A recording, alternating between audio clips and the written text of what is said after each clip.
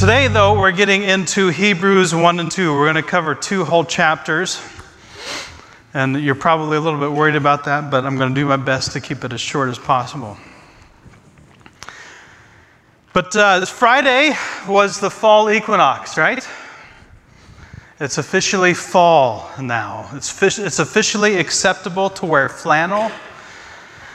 It's acceptable to, you can wear flannel whenever you want around here as far as I'm concerned. But it's fall, and you've probably noticed we've started to transition weather-wise into fall, right? We've been going through this transition for the last couple of weeks from nice, hot, warm weather to what we're used to expecting for the next 7 or 8 months out of the year. In fact, the temperature in my house used to be in the 70s on a regular basis, and now it's kind of dropping down into the 60s, and it might get up into the 70s if it gets really warm. But we used to kind of sit in the 70s, and every once in a while it might drop down in the 60s, but now we're in the 60s. Every once in a while it might jump up into the 70s, and so the times are changing. It's a different season. In our old house, we live in an old farmhouse.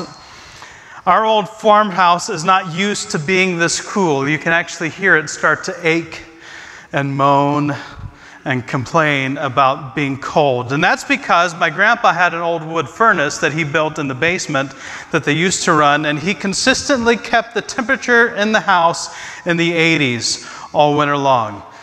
So if you went over to Grandpa's house, you had to wear layers, and probably several layers, so that you could get down to shorts and a t-shirt because it was going to be hot. But to be honest, I'm a little bit disappointed in my house. I don't care how old your house is. I think it's perfectly reasonable to expect from my house to be a place that serves my comforts. Right? I mean, isn't that why we have houses? Isn't that why we live indoors, so that it can serve our comforts? That's kind of the whole point of having somewhere to sleep at night, so that we can sleep in a comfortable place. In fact, I don't just feel like it's something that should happen. I feel like I deserve comfort. Right? I mean, don't we all? I think we all probably feel like we deserve to be comfortable on some level. That we deserve to have our comforts, our leisure, and our demands for convenience to be met on a regular basis. I mean, this is the world we live in, right? I mean, this is society. It's what society is driven by at this very moment. Comfort and convenience. And so I think it's perfectly reasonable for me to expect that my life gets easier and easier and easier, so I can expend less and less effort over time. I think I deserve it. So then, if this is true, if this is the truth of our culture, the truth of the world that we live in, that we deserve to have our lives be more comfortable and more convenient on a consistently increasing basis, then is it too much to ask that my Maps app on my phone could actually take me where I want to go on the fastest and most direct route? I don't think that's too much to ask. And by fastest, I don't mean like I have to drive 10 or 15 miles over the speed limit to make up the time that my app didn't calculate for. I mean, it's fine if I want to play the ETA game on my own, right? Anyone play that game where it's like this says the ETA and then you try to beat it and see if you can get that number to go, right? Does anyone play that game? Oh, it's just me? All right. So we play the ETA game, but if I want to play that, that's fine, but don't make me do it just to get there at the time you said. And by direct route, I do not mean driving the 6'8" big box truck, which is 13 feet 6 inches high, through neighborhoods with low-hanging branches. Right? I don't think my Maps app should do that. I think it should be able to know what vehicle I'm driving and adjust accordingly. Right? I mean, this is an expectation that I think is perfectly reasonable in the world that we live in today. Is it too much to ask if that happened? Is it too much to ask that when I order a hamburger without onions at a drive-thru, that it actually comes without onions? Is that too much to ask? And by without onions, I know you're all judging me for eating at drive-thrus, but that's fine. It's fine. I'll set a low bar for everyone to prove that they're better than me. But without onions, I don't mean that they put them on and then take them off. leaving behind a nasty onion-flavored residue. I mean, when I say without onions, I mean leave the onions off in the first place. You would think, with kind of the mindset of our culture, where we don't want to work any harder than we have to, that the workers in the stores, who are the workers in the restaurants, would just kind of jump at the opportunity to do less work. But they don't. They put them on, and then they scrape them off. They're doing twice as much work. I don't think it's too much to ask. Is it too much to ask that I get an actual human being to check me out at the store? Have you noticed? Like, it's really getting crammed down our faces right now that we have to, especially if you've been to Home Depot. They just took out any actual customers, any actual store person checking you out. Everyone has to do it now. Yeah. And when I'm at the store, I don't know what code to put in for the fruit. Does anyone know the code for Fuji apples? I don't know the codes. I mean, this is the age of convenience, right? How is it more convenient if I have to do all the work? It's not convenient for me. And it's definitely not faster, because there are always problems when you're checking things out for yourself, right?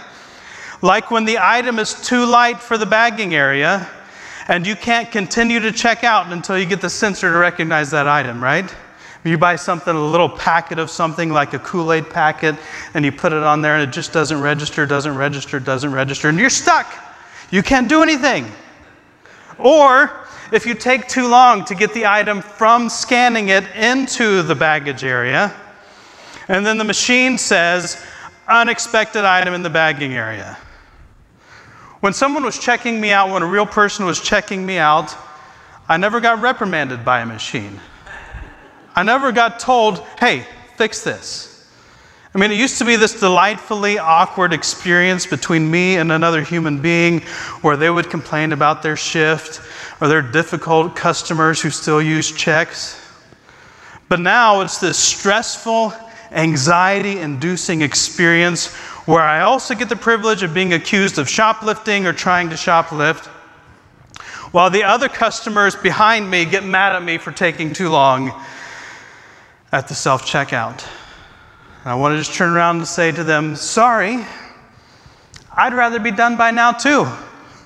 But apparently it's more convenient for me to do this job without any training, so that it can take me twice as long as it would a paid professional. I think it's perfectly reasonable for me to assume that convenience should be on my side, not the store side. I don't think that's too much to ask. This is the age that we live in, right? This is the age of comfort and convenience. So it's perfectly reasonable to expect that I get what I want, how I want it, when I want it, and without it causing me any additional stress or anxiety. At least that's how I feel. If you're going to sell me that this is how our culture works, then you better live up to your end of the promise. But I think we spend, as a society, as people, a lot of time and effort to make our lives comfortable, right? We've worked really hard over the years to make our lives comfortable. And if anything threatens our comfort, then we feel perfectly justified in flying off the handle in response. Like, don't mess with my comfort. Don't mess with my comfort zone, because this is where I feel like I deserve to live. So we spend, I think, a lot of energy and effort creating comfort zones in our lives, because we want our lives to be easy and as easy as possible. And in fact, I think comfort zones are natural. It's natural to want to live in your comfort zones. And by default, if we tend to drift, we find ourselves not drifting towards our goal or our desired future. If we drift, we tend to drift back towards our comfort zone, right? We drift back towards what we are used to, what was normal to us. It's easy. We can drift back to our comfort zone without even having to think, because it's habitual. It's our pre-existing second nature. So it's natural then, right? It's natural to react when someone or something starts to push us out of our comfort zone. Right? It's natural for me to feel a little bit offended and upset when I go to the store and I'm pushed out of my comfort zone to have to check out my own stuff. Right? It's natural for me to feel a little bit justified in my anger at Home Depot. And this, I think, is exactly what's happening, what the author of Hebrews is addressing, is people who have been in their comfort zone, who have been used to things working a certain way for a very, very long time. As we go through the rest of the sermon, I'm going to ask you, if you will, to use your imagination as best you can. We're going to be talking about sailing a little bit, or being a boat, and that's often a metaphor that's used for life, being a ship out on the ocean. And in fact, what I started to discover was that the author of Hebrews uses a lot of nautical terms throughout his letter.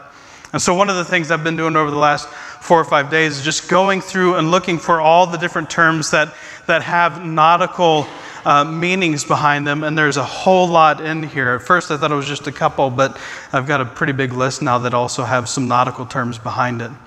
So if you will, as we go through this morning, imagine yourself as a ship out on the ocean.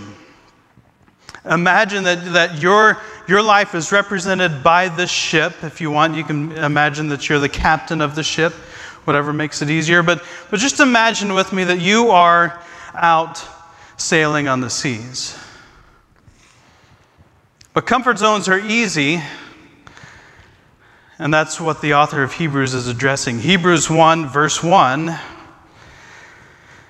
and 2 says, "In the past, God spoke to our ancestors through the prophets at many times and in various ways. But in these last days, he has spoken to us by his Son, whom he appointed heir of all things, and through whom he also made the universe."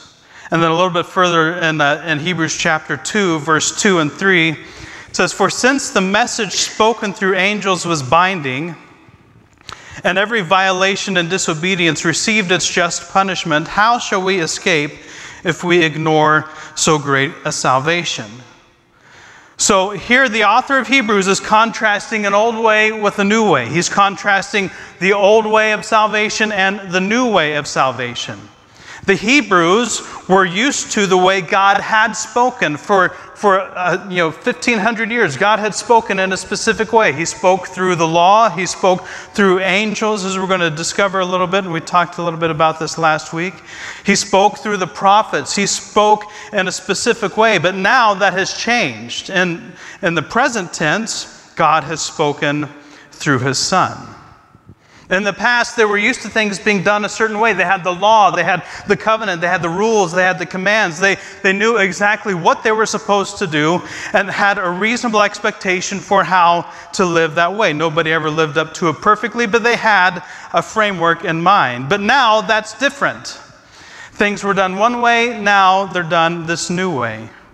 And then the author of Hebrews says, if this old message was binding, or this word is one of the terms that can have a nautical term for it. If this old message was firm or steadfast, or the idea of a ship being run aground and completely stuck where it is, it can't go any further. It is where it is. And we have one of those ships out on the coast of Oregon that ran aground, and it's been there ever since. And he says, as this old message was binding, if it was firm in its expectations of us, then he's going to say how we respond to the new message that was sent through the Son is even more crucial. And even the word crucial should help to remind us, because crucial is actually originated from the word crucifixion and cross. This is a crucial contrast. So we have to ask ourselves this question. Are we going to stick with what we know? Are we going to stick with what we're used to? Or are we going to stick with the things that we have already embraced and the framework of our lives and the comfort zones we have established for ourselves up to this point? Are we going to stick with what we know? Or are we going to embrace the better but unknown way of Jesus? So we have to make a choice. The choice is yours to make. No one can force you to make this choice. I hope you will make a specific choice, but I'm not going to pressure you to make a choice that you don't want to make. No one can decide for you. You have to decide for yourself. Will we embrace this identity that I am not a drifter? Identity number one, I am not a drifter. Will we embrace this identity? Will we embrace the identity that I don't want to drift back into old comfort zones? I am not a drifter. Many, I think, if not most of us, would actually agree with that statement. I am not a drifter. At least in theory, I'm not a drifter. I desire, I really have an urge to walk with Christ in a new way that I'm not used to. I want to experience His presence and power in my life in new ways on a regular basis. I want this life. I want to embrace His newer way and His design, His better, higher design for my life. I want this to be true of me. I am not a drifter. And everything, I think, goes fine until something happens. We don't want to be drifters. We don't want to be people that drift, but something happens, and this something that happens often changes things. And oftentimes, we didn't intend to drift back into our old habits, our old comfort zones, but a storm comes, and as the storm comes, it takes all of our effort and attention to survive the storm. And before we know it, we've drifted right back to where we started. We were going in the right direction, but because it took all of our effort to fight against the waves and row against the storm and just try to survive without capsizing out on the sea, it took everything we had to stay alive, all of our efforts towards a new way of living were gone, and we drifted. Without even trying it, the waves swept us in an entirely different direction. Which brings us to another problem: struggling and suffering. The first problem is about our comfort zone. We want to be the kind of people that don't drift and move away from our comfort zone and towards God's desired future for our lives. That is what we want for ourselves, but then something happens, right? Struggles and suffering. This is the problem of being distracted by the storm. Because I don't want to drift back into my old ways, but the storm comes and life gets hard. Unexpected things happen. And I end up drifting out of the safety of the harbor, tossed back and forth by the waves of the sea. And no matter how hard we row against the waves, we're helpless to overcome the current of the storm. And we're defeated. If someone doesn't get us off this boat, we're dead in the water. If someone doesn't come to our rescue, we're lost at sea. Hebrews chapter 2, verse 1. We must pay the most careful attention. We must pay the most careful attention. By the way, this word pay attention is another nautical term. To pay attention is used in sailing as to moor a ship or to bring a ship to land.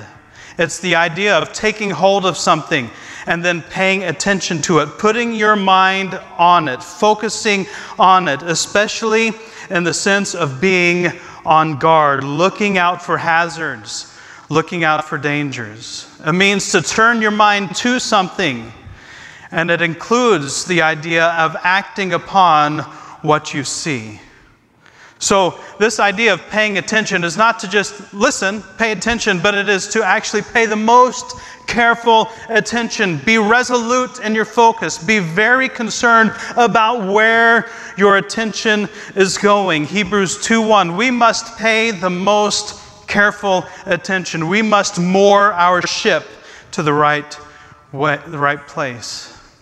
So pay the most careful attention, therefore, to what we have heard, so that we don't drift away. Verse 3, this salvation, which was first announced by the Lord, was confirmed to us by those who heard him. He's starting to contrast now the confirmations of the new message with the old message. The new message was testified to by signs, wonders, and various miracles, and by gifts of the Holy Spirit distributed according to his will. But there's the storm. There's the struggle of the storm. This new salvation, this salvation which God has sent out to us to save us from the seas, is in a storm. We find ourselves in a storm, and this storm is the power of him who holds the power of death. Verse 14. That is the devil. We need a Savior who will come and then free us, free those who all our lives were held in slavery by our fear of death. See, we're not just facing the drift towards our comfort zone. We're not just facing the temptation to drift back into what we know and what we're used to, our old habitual nature. We're actually facing the problems of the storm and the fear that the storm causes us, and the enemy who uses the fear of the storm to keep us in slavery. And this enemy is constantly at work.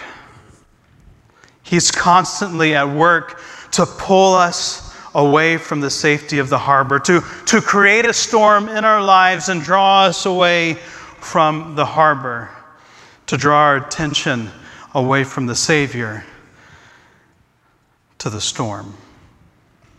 So we have to decide.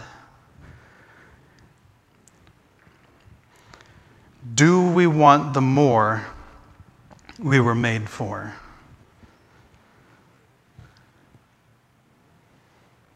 Yeah, I don't want to drift, but that's not going to be enough. I mean, just not wanting to drift isn't going to be enough to keep me focused. I also have to decide, do I want the more that I was made for?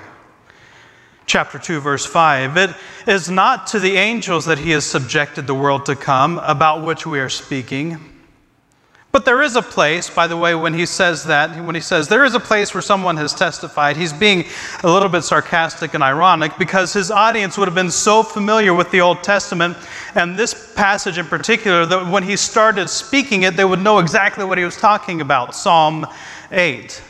So there's a place somewhere. It'd be like if I said, there's a place somewhere that someone has said, for God so loved the world that he gave his only begotten Son, that whosoever believes in him will not perish but have eternal life. And if I say somewhere it says, I'm being kind of sarcastic, and that's what the author is doing here. He says, somewhere someone has testified, what is mankind that you are mindful of them, a son of man that you care for him? You made them a little lower than the angels.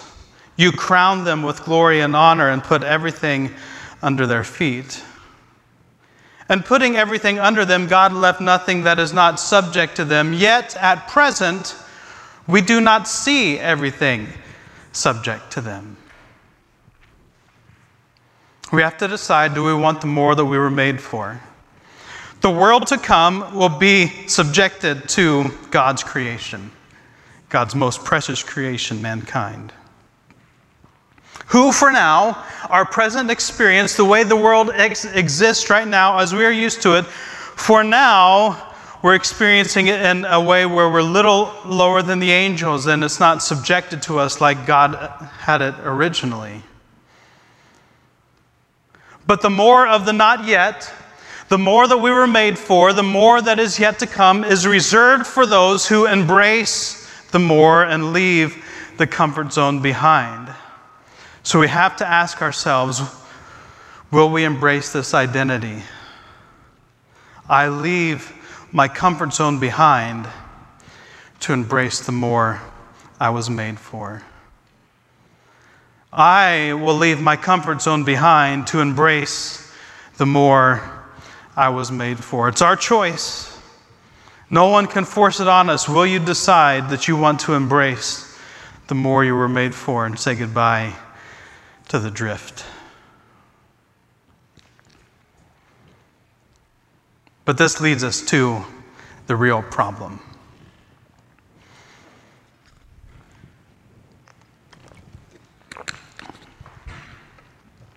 We want to leave our comfort zone. We really desire to leave our comfort zones and go into new uncharted waters, right? We want to leave behind what we have always known and go into the more that we were made for, that God designed for us. But when we're in the storm, we realize we are powerless to get there on our own. We've tried.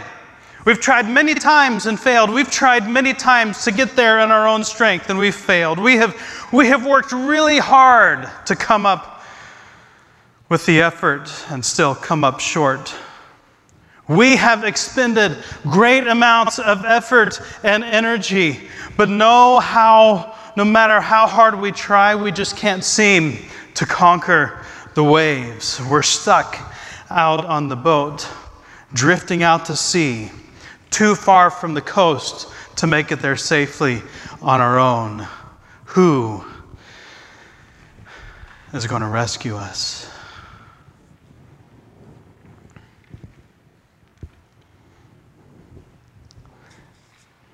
So we need a pioneer. We need a trailblazer. Hebrews chapter 1, verse 2 through 4. But in these last days, He has spoken to us by His Son, whom He appointed heir of all things, and through whom also He made the universe. The Son is the radiance of God's glory, like we talked about this last week on the podcast, that as the rays of light are to the sun shine, and they come out of the sun, and that's how we experience the sun on the earth, is through the rays of sun that extend to the earth. The sun sends rays of light to the earth, and that's how we experience it. It is the same thing. So also the Father sent the Son, the radiance, the light, the rays of light of God's glory, and the exact representation of His being, sustaining all things by His powerful word. After He had provided purification for our sins, He sat down at the right hand of the Majesty in heaven. Once Jesus had provided purifications for our sins, He sat down. The work was finished. It was complete. Hebrews chapter 2, verse 9. Remember the passage about the angels where everything is supposed to be subjected to them, but this is where we pick up that thought. But we do see Jesus, who was made lower than the angels for a little while, now crowned with glory and honor because He suffered death, so that by the grace of God He might taste death for everyone. In bringing many sons and daughters to glory, it was fitting that God, for whom and through whom everything exists, should make the pioneer of their salvation perfect through what He suffered. Both the one who makes people holy and those who are made holy are of the same family, so Jesus is not ashamed to call them brothers and sisters. And since the children have flesh and blood, that's us, He too, Jesus, shared in their humanity so that, why did Jesus share in their humanity? So that by His death, He might break the power of him who holds the power of death, that is the devil.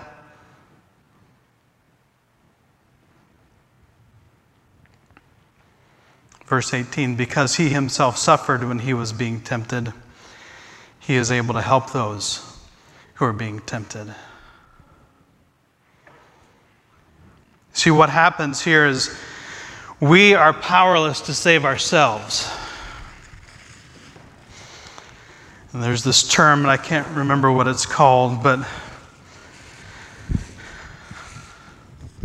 one of those old theologians used this illustration. he used a lot of these and nows. So I'm going to try to make it a little more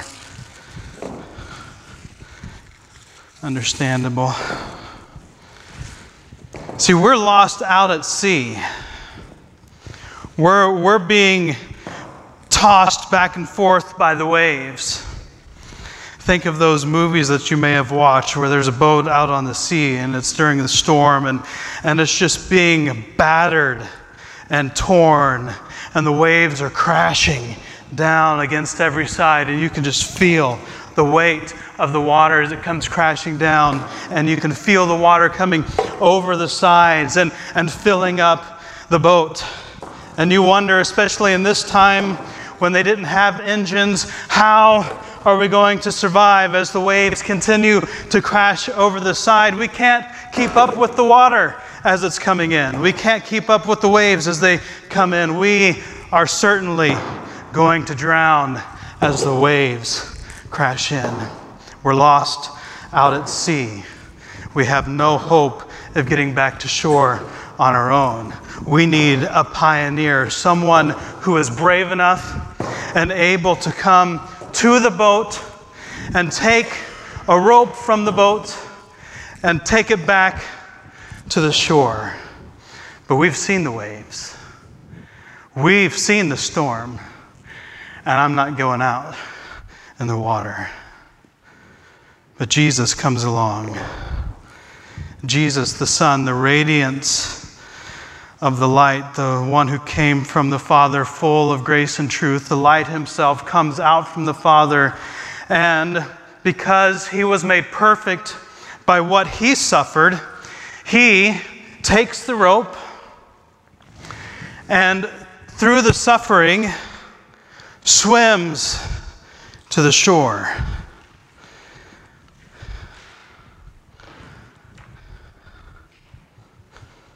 We would certainly drown, but he makes it to shore, and he takes this rope to shore.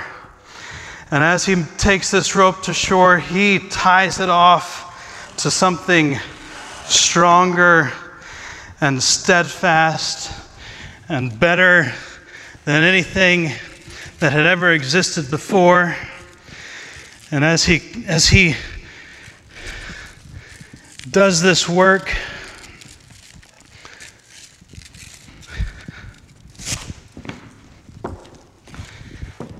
now we, back on the boat, have a way through the storm.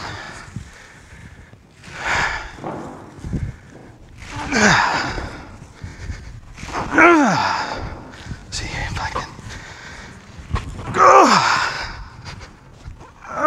I think I can trust it. I think this will get me there safely. And we, as far out as we may be in the waters, deeper than we can swim, because Jesus, made perfect by what he suffered through the storm, through the waves, through the crashing, through the temptation, through all of it, he made it there perfectly.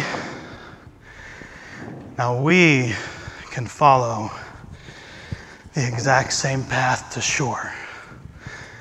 And we can stand in our boats and we can start to do the work of pulling ourselves in to safety. We're not really doing the work. Jesus already did the work. We just have this one job, being resolutely focused on the shore. Wherever that rope ends is where I look. Everything else can crash, but it doesn't matter what happens.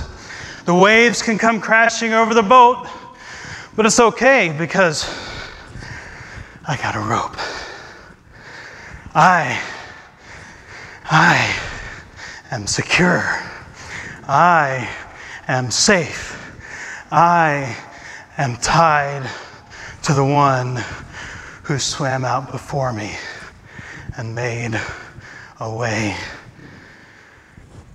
through the storm.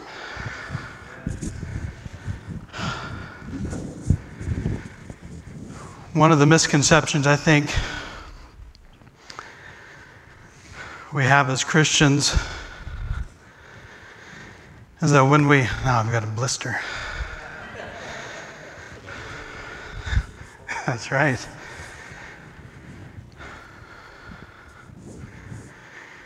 The author of Hebrews is going to talk about this. We think once we hitch our rope up to Jesus, smooth sailing. Like all my problems are just going to vanish. Everything's going to get easy. That's not in the Bible anywhere. If you have read that, I would love to know where that is. You see, our job is not to just leave our comfort zone. It's not to just embrace the more we were made for. We have to decide. We have to decide, will we stay on the sinking ship, working hard to try to fight our own way through the storm, to prove that we are the only person besides Jesus that we're capable of doing it on our own? Or will we cling to his lifeline to get us through the storm?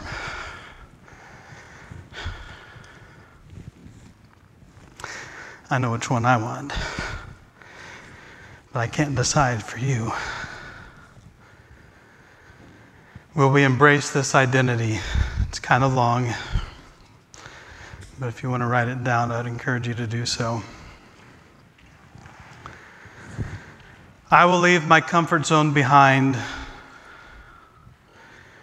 to embrace the more I was made for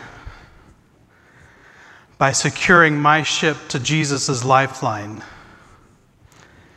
and paying careful attention to him to get me through the storm. I will leave my comfort zone behind and embrace the more I was made for by securing my ship to Jesus' lifeline and paying careful attention to him to get through the storm. What are we going to decide? Are we going to choose to stay in our comfort zone? Or are we going to allow ourselves to continue to drift, being tossed aimlessly by the storm? Or will we follow Jesus to shore, to the safety of the harbor where we find rest? Will we stop trying to do things our own way and follow his? Because the truth is, Jesus didn't come to save you from the storm, but to guide you through it. If Jesus had come to save us from the storm, I firmly believe the identity statement, I firmly believe that if Jesus had in mind that we simply smooth sail through life after putting our salvation in him, he would just take us out of this life. But as we read through Scripture, we read through his apostles, the disciples, and the life that they faced. They certainly faced a lot of storms. Literal storms and figurative storms. You can go read the storm that Paul faced at the end of the book of Acts and find some of these same nautical terms. It's not that Jesus comes to save us from the storm, but that he made a way through the storm. Jesus didn't come to save you from the storm, but to guide you through it. And that's exactly what we're going to learn. We're going to learn that the Hebrews were facing a storm, and And Jesus had come not to rescue them from any kind of difficulty and persecution and trial and struggle, but that Jesus had actually made a way through the storm because he is the pioneer of our salvation. One of the nautical words is the word perfect. This is actually a nautical term. It can be used to mean fully fitted for the voyage. Like a ship is fully fitted for the voyage. It has everything on the ship that it needs to make the trip. Jesus then was made fully able for the task of being the pioneer of our salvation through suffering. Jesus had to go through the greatest suffering any human had ever experienced. He went through it and he was made perfect. He was made fully fitted, fully outfitted for the task of being the pioneer of our salvation through what he suffered.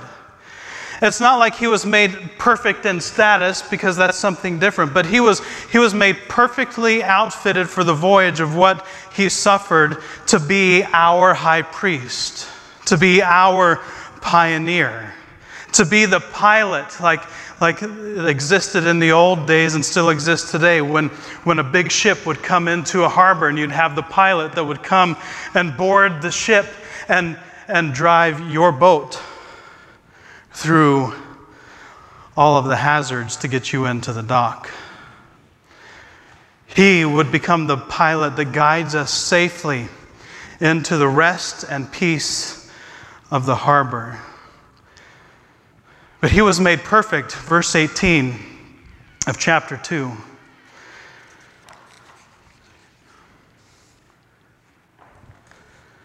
Because he himself suffered when he was tempted, he is able to help those who are being tempted.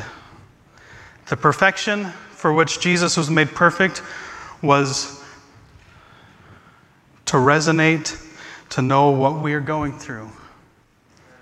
He knows exactly what it feels like to fight through the storm to get to shore. He is the perfect brother to us.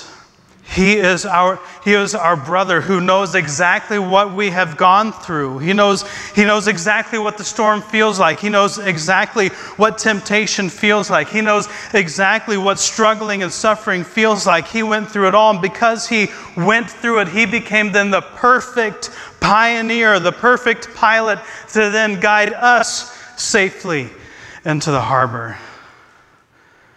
And so we, I think, should pay attention. We should take hold of and be resolutely focused on Jesus Christ, who has gone before us, and then make every effort, as we're going to read, to not be lazy, not to just sit out there at sea and then hope that somebody's going to pull us in, but that we make every effort to stay focused on Jesus. That is the decision we have to make. And that is Hebrews 1 and 2. Let's pray. Heavenly Father, thank you for sending your Son to be the perfect representation of you. Your Son, for whom and through whom everything exists, came and walked among us and went through anything we would go through. Thank you, Father, for sending your Son to be the pioneer, to make a way to shore, to safety for us. Someone to do all of the work that we would never be strong enough to do on our own. Father, I pray, no matter where we find ourselves this morning, whether we find ourselves maybe just kind of sitting out on a sunny day, enjoying the ocean, or we're being tossed violently back and forth by the waves, that we would make the decision